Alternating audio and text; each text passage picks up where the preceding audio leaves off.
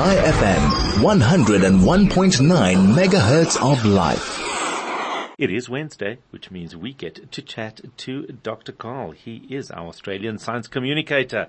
Dr. Karl, a very good morning. How are you? Very well, Dr. Howard. Ever so peachy keen. So I want to talk about wine. I want to talk about the fact that we are getting closer to understanding the true origins of this beverage. Yeah, it's a little bit hard because as we humans evolved our way through different forms of wine grapes, we didn't hang on to the old ones. We just chucked them away. We threw them away. We didn't want them anymore because they weren't that good. So that makes it a little bit difficult. And what we're looking at is a combination of about 2,500 grapes used either for table or wine, either eating the grapes or drinking them as wine, and 1,000 wild grapevines.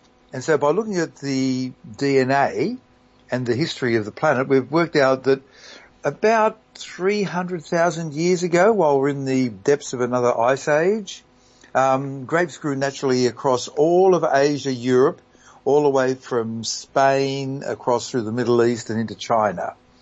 Roughly 200,000 years ago, the ones in the middle around the central Mediterranean Sea got killed by the climate. And then about 11,000 years ago, humans in Western Asia, not in Europe, but in Western Asia, started domesticating the table grapes.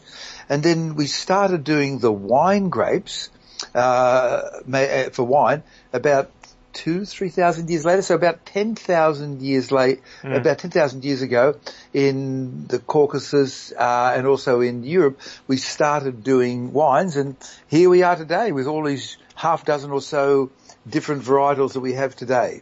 So is there a difference between what you've called a table grape and a wine grape?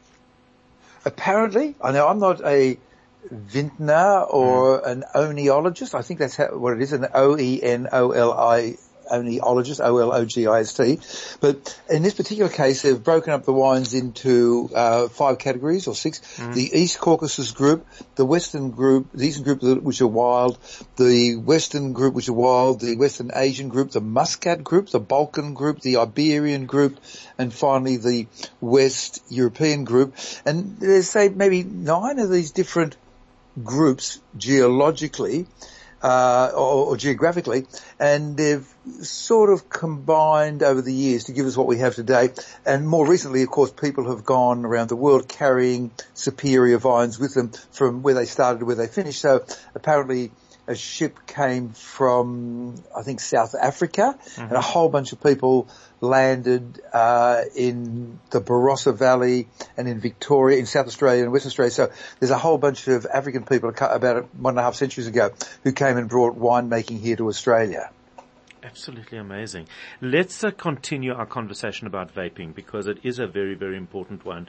And we were getting through a lot of very interesting information the last time we spoke, but didn't quite get to complete that. Can we just talk more a little bit about vaping in terms of vegan? Is V for vaping and vegan? Does this make vaping pure? In a way. Yeah. So I've been looking at vaping for a long time, and over the last decade I've been basically saying we haven't got the side effects happening yet because they're basically long term, as in tobacco, and we did point out that they've got an addictive drug in them, nicotine, but I was saying that the effects are long term, and now we've suddenly started getting the short term effects. So there's a wonderful podcast on this, Science Versus, with Wendy Zuckerman. So starting off at number 1, just because vaping and vegan begin with the letter V doesn't mean that it's pure. No, it's bad. We are already seeing about 1 year after people start vaping, you can see short-term, that's 1 year, respiratory system. And they have a cough and a wheeze and upper respiratory tract infections. And firstly, is more frequent in vapors than non-vapors. And secondly, the more they vape, the worse the effects are. And we can see this within 1 year of them starting. And what they say is, I've always had a cough. What about your friend over there? They don't have a cough and they don't vape. Oh, yeah, well, they've never had a cough. And then they'll say, but you never used to cough until you started vaping, but you don't recognize it. So that's one problem, that we've already proven the short-term effects. This has only come through in the last year or so. Another factor is that there are some chemicals that are fine to eat, like diacetyl, and diacetyl is what they add to popcorn to give it a smooth, buttery feel, and it's wonderful to eat. It tastes nice, and your gut handles it, no problems. It's added to tobacco, to the vapes, to give them a different flavour, and they are disastrous and lead, in some cases, to people needing lung transplants. Now, here's another thing. The flavours. They have all sorts of flavours, and the flavour of cinnamon, and this is just typical, there's 100 chemicals like I mentioned, but the flavour of cinnamon comes from a chemical called cinnamaldehyde. Okay. Right. Now, here's three things about this chemical. Firstly, if you just get this chemical and you put it on a plastic dish, it'll eat through the plastic in an hour or so.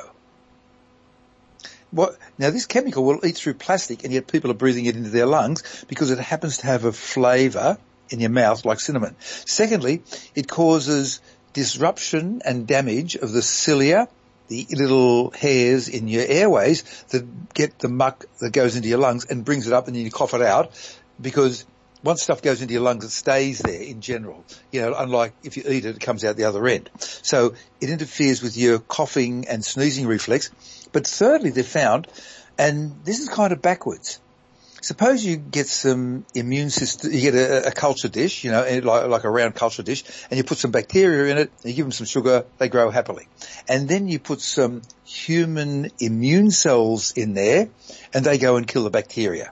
That normally happens first. And then, if you add some of this cinnamaldehyde chemical, it kills the immune system cells, and the bacteria just stay there.